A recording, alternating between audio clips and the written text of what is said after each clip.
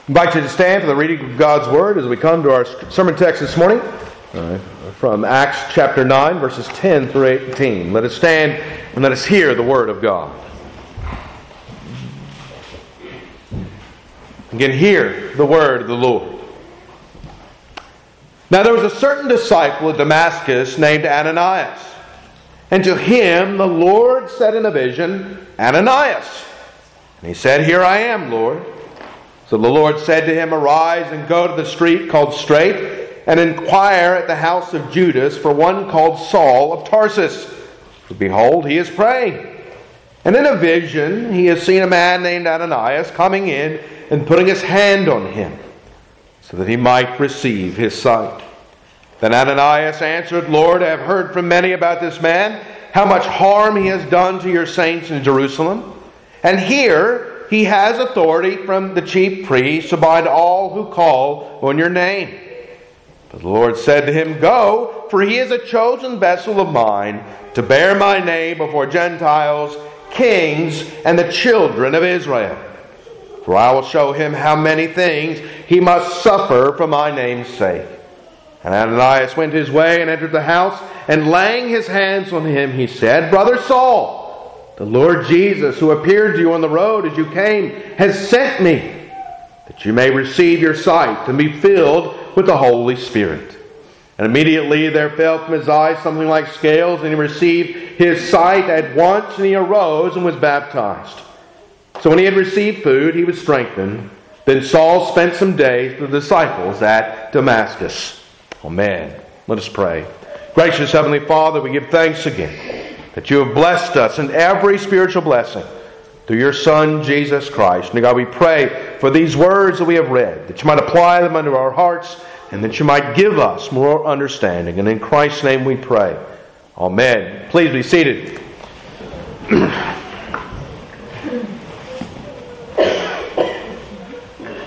We can all, I think, imagine the difficulty that Ananias faced in this passage. We have all had particular people in our lives who have, as we might say, rubbed us the wrong way. Either they have harmed us in some way, or they have harmed someone we love. And we are asked, either in the context of conversion or in general life, to let bygones be bygones. To not hold those things against them. And of course, we being human beings are not always very good at that. Even as much as we might try, we still kind of have that feeling in the back of our head. That memory that we have of how this person has wronged us or how this person has treated us poorly. Again, Ananias is not merely dealing with a man who spoke cross words to him or didn't take the trash out or did something in some kind of minor way. Again, Paul here has murdered the friends of Ananias. He has arrested men, women, and children. He has done so with the authority of those in charge. You can imagine what it must have been like for Ananias to have the Lord come to him in a vision and tell him to go and see Saul of Tarsus. You can hear in the words that he repeats to the Lord here, But God, don't you know who this man is? And of course, the blessed truth of this passage is that yes, God knows who Saul of Tarsus is. For God Himself had appeared to Saul and had miraculously converted him in the previous portion of chapter 9. And as we think about that knowledge that God has of Saul of Tarsus and the reality of the change that has gone on in his life, it's a reminder to each and every one of us about the reality of how God sees us. Again, the world might look at us and think of us as we were in that former manner of life. How we once had treated someone else, how we used to act, how we used to behave, what we used to believe was right and wrong. One of the blessings of this passage is that the comfort and the peace of the Christian life is that knowledge that our God knows us as those who have been redeemed by the blood of the Lamb, by those who from the foundation of the world have been set apart for the glory that awaits us in the heavenly places. Now, of course, in this passage we see that Ananias is not like those of the world. While he might at first have this reticence, this question about Saul of Tarsus, once he learns that Saul is no longer the man who killed his friends, but was now one whom Jesus had died for, he does not hesitate but to go into the presence of Saul and to lay hands on him. One of the things that we are meant to learn from this passage, again, is how we are to treat our brothers and sisters in Christ. How we are to hear the Word of our God and the reminder that regardless of what they may have done in the past, we are to see them as Christ sees them, as God the Father sees them. No longer is this man who did damage to the bride of Christ, but now one who was the bride of Christ. And of course, this is a very difficult thing for us to do. It's very difficult for us to kind of put those things aside. For we are yet sinners. We are weak vessels. We are those who have the old man within us.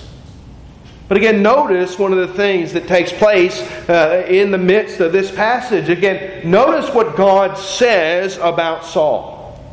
What is Saul engaged in? What will Ananias find him doing in this passage? He is told that he will find Saul praying. Now, why does God tell Ananias this? Why is it important that Paul is found in prayer? Well, again, remember something we said last week about how we can tell the genuineness of Saul's conversion. You remember that you noted that after he had been converted, he says, the Lord says to him, I am Jesus whom you are persecuting. It is hard for you to kick against the goads. So he, Saul of Tarsus, trembling and astonished, said, Lord, what do you want me to do? And we had marked out that the obedience of Saul again shows us the fruit of his repentance, the fruit of his true faith. Now think for a moment what exactly Saul is doing. Again, we're told he's praying. What do you think the prayers of Saul must have been like at this point in his life? Because remember, Saul hasn't forgotten what he used to do.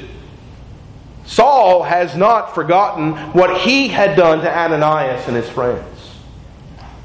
And you can hear in the midst of this a word that is saying a lot more than merely that Saul is on his knees and has his head bowed. You can imagine what it must have been like to be this man who had been killing people days earlier, and now, through the glory of God, through the power of His grace, was now a servant of the living God. You can hear in his prayers as he's thanking the Lord for the forgiveness of sin. How he's thanking the Lord for calling him out of that life, calling him out of that way, and bringing him into this new way, where he is no longer the slave of sin, but the servant of Jesus Christ. Again, the weight that must have been lifted off Saul is almost unimaginable to many of us. But of course, for some of us, and we look back at our former manner of life and we see the way that we lived and the way that we kicked against the goads. Again, that remembrance is pushing us, again, to look once more at the cross. To be reminded that God does not hold those things against us. That God is not like the world who never forgets. What does the psalmist say? That God has placed those things as far as into the depths of the sea. That God does not bring into remembrance those things that we have done. But when God looks at us, He remembers what His Son has done. And He looks at us and He intercedes for us and He blesses us and He fills us full of His grace. And this is what Saul is receiving in this portion of God's Word. Not only is he engaged in this spiritual act of prayer, but he is going to receive confirmation from God through the church that he has been forgiven of sin. Again, that assurance of forgiveness is one of the most important things that we can be reminded of in the Christian life. That we ourselves personally as believers have been forgiven of our sin. That we no longer have the wrath of God poured down upon us. And again, it's one of the ministries that we can give to one another. For again, we see our brother and our sister struggling in life. We see them, especially with that weight of sin upon their hearts. And what do we see again in the example of the Scriptures? And we see Ananias go to Saul. And we see him lay hands on him. And this is not some kind of mechanical act whereby he kind of infuses the Holy Spirit into Saul. As if he was kind of shooting the Holy Spirit out of his fingers into the body of Saul. There's no miracle, magical thing going on with the laying on of hands. But he's putting his hands upon Saul. And that mere act of putting hands on him must have meant the world to Saul. Because again, not only has he been received by the Lord Jesus, but he's been received by the people of God. Again, these same people he had been persecuting have accepted him. Not as he was, but as he is. A believer in the Lord Jesus Christ. What's going on here is not some kind of apostolic benediction. It's not the laying on of hands that we see, for example, in 1 Timothy. And when Paul will lay hands on Timothy, and he tells them and reminds him that the presbytery laid hands on him, that's a different thing than what's going on here. That is a sign that you have been set aside for service in that particular office. That's why when we ordain deacons and ordain elders and ordain ministers, that we lay hands on them. It's a sign of being set apart. But again, that's not what's going on in this passage. This is a comforting act. This is a sign from God to Saul that he has been forgiven of his sin and that he has been accepted into the church of the Lord Jesus Christ. Again, that's one of the reasons why Saul is baptized in this passage. We talk often about baptism, and one of the things that baptism is, it is a sign of one's acceptance into the kingdom of God. Whether we're baptizing a child or baptizing an adult, it represents that act. Again, baptism itself is not the bringing of someone into the kingdom. It's a sign that they are in the kingdom. It's a sealing act. Much in the same way that when we come to the Lord's table, we're not eating the body and blood of the Lord, right? We're not taking in His flesh and drinking His blood, but we are, through this act, again, sealing that faith, recognizing the reality that we believe upon Jesus. And that's what's happening here in this baptism.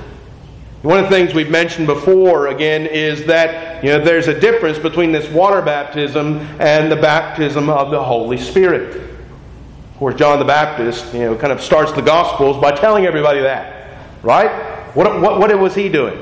Right? He was baptizing with water, but who was going to come? Somebody whose sandals I was unworthy to tie. And what was he going to baptize with? With fire, right? He's going to baptize with the Holy Spirit. Again, what we see with Saul, again, is these two acts. Again, he's baptized, he's set apart, he is given the seal of the kingdom of God, but he also is receiving the Holy Spirit. Again, he is receiving the same kind of thing that we've seen already in the book of Acts. Again, what is this baptism of the Holy Spirit? Again, it's not faith, because Saul already has faith. He's already a true Christian. What we see happening here is Saul receiving the power of the sign gifts.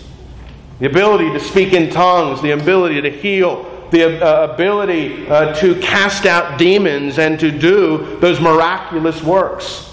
That's what is happening to Saul here as he is baptized with the Holy Spirit and as he's baptized with water. Again, it's important that we understand, again, these outward acts that are happening in this passage, because if we don't, then we can make all kinds of trouble for ourselves and all kinds of trouble for the church. It's important again to remember something about these sign gifts, that they were given for the apostolic age, for the early church.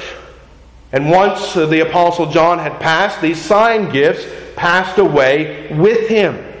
We no longer speak in tongues. We no longer have that power to heal in the way that the apostles did. And we do not, again, have these sign gifts. And again, the Apostle Paul himself will tell us in 1 Corinthians chapter 13 that these tongues will cease. But it's important to say something else about what he says there in 1 Corinthians 13. He says not only will the tongue cease, but there's a consequence here. There's a difference laid out. The tongues will cease, but knowledge, again, will be present with God's people. And what is the knowledge that he has in mind there? Again, it's this understanding of the power of the gospel itself. Again, it's important to think about the nature of Saul at this point in his life. Again, he has been gloriously converted. He has been made this new creature in Jesus Christ. And again, one of the images we're meant to see, again, this change that goes on in the life of Saul, is the way in which these scales fell from his eyes. In Sabbath school this morning, we were talking about sometimes the Bible gives us images that are unmistakable. And the Bible gives us images that are unmistakable because sometimes we need to kind of have the 2x4 of the Holy Spirit pop us across the head. And we need to again see things for what they are. And so when these scales fall from the eyes of Saul, again, what's that meant to illustrate? Again, it's meant to illustrate that he who was blind now sees. One who used to be spiritually blind, who used to be spiritually dead, has not only physically been made alive through the power of the gospel, but now he quite literally can see now. And again, this is one of the things that happens to us in our salvation. Again, that we are given this right, this ability, this power to see things for as they really are. You remember something that Jesus says quite often in the Gospels. Let them who have ears, let them hear. Let them who have eyes, let them see. And what does Jesus mean there? Well, obviously the Pharisees have ears that work, right? They can hear Him. They have eyes that work. They can see everything that's happening. But what do they not have? And they have no understanding of what's taking place. And that's why they kill the Lord of glory. Because they're blinded to the truth, blinded to the reality that's before him. Whereas Saul here, in the mighty work of the gospel, again, has had his spiritual and physical eyes here opened to see the glory that is the Lord Jesus Christ. And so, brothers and sisters, as we, again, think about this passage and we think about its application for today, and we've spoken already about the way in which we are to treat one another in Jesus Christ. That we look upon our brothers and sisters, what are we to think? Are we to remember that time 10 years ago that they cut you off in traffic? Are we to remember that time 20 years ago when they didn't like your dress or questioned your tie or anything like that? Again, is that how we are to look and to treat one another?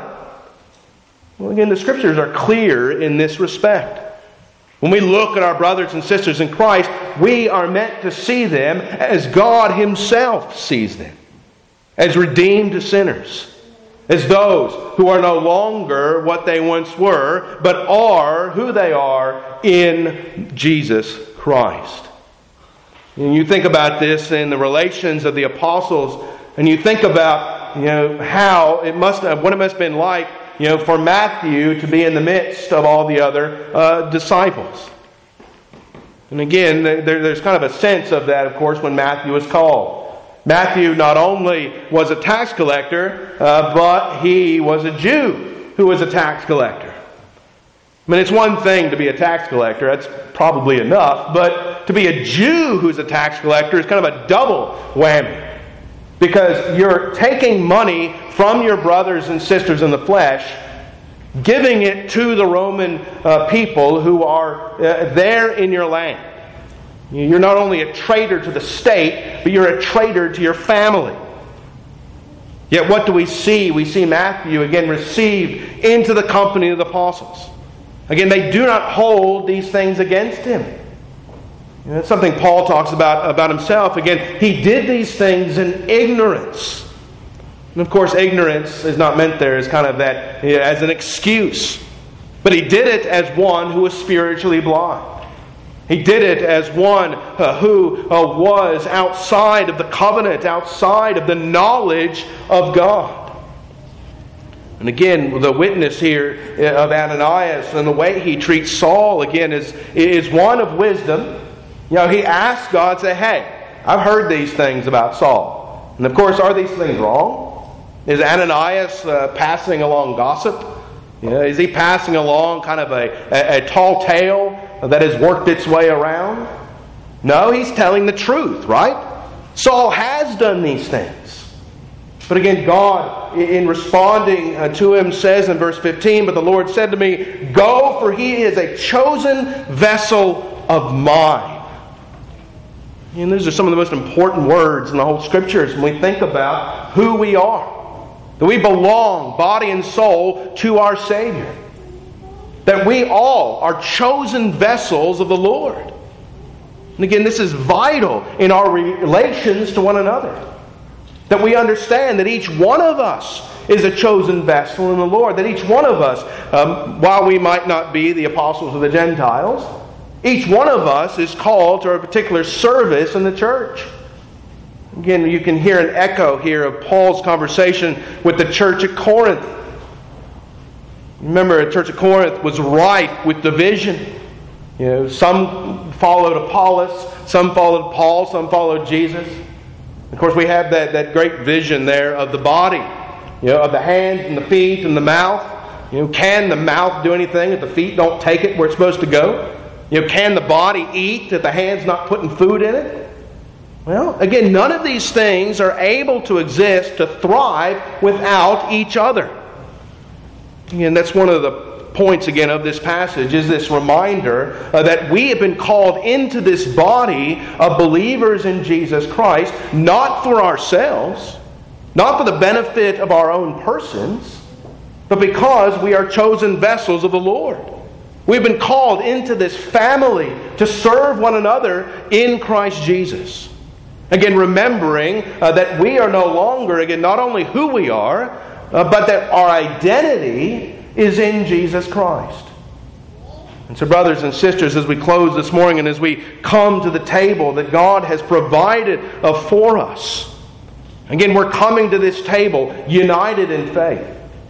Have you ever wondered why it is that we take the elements at the same time?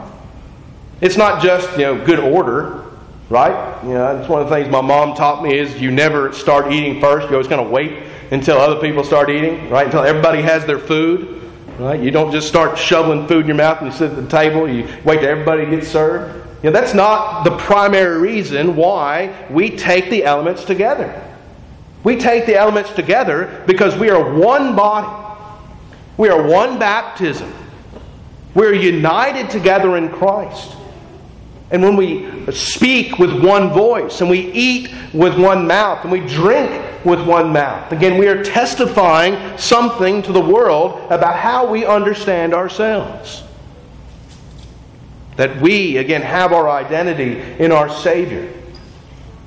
Not in who we are, not what we were, and not what we do. But in what Christ has done for us. So let us come now to this table. Let us be fed. Let us be refreshed. And let us be reminded of the goodness that God has shown to us through His Son, Jesus Christ. Amen. Let us pray. Gracious Heavenly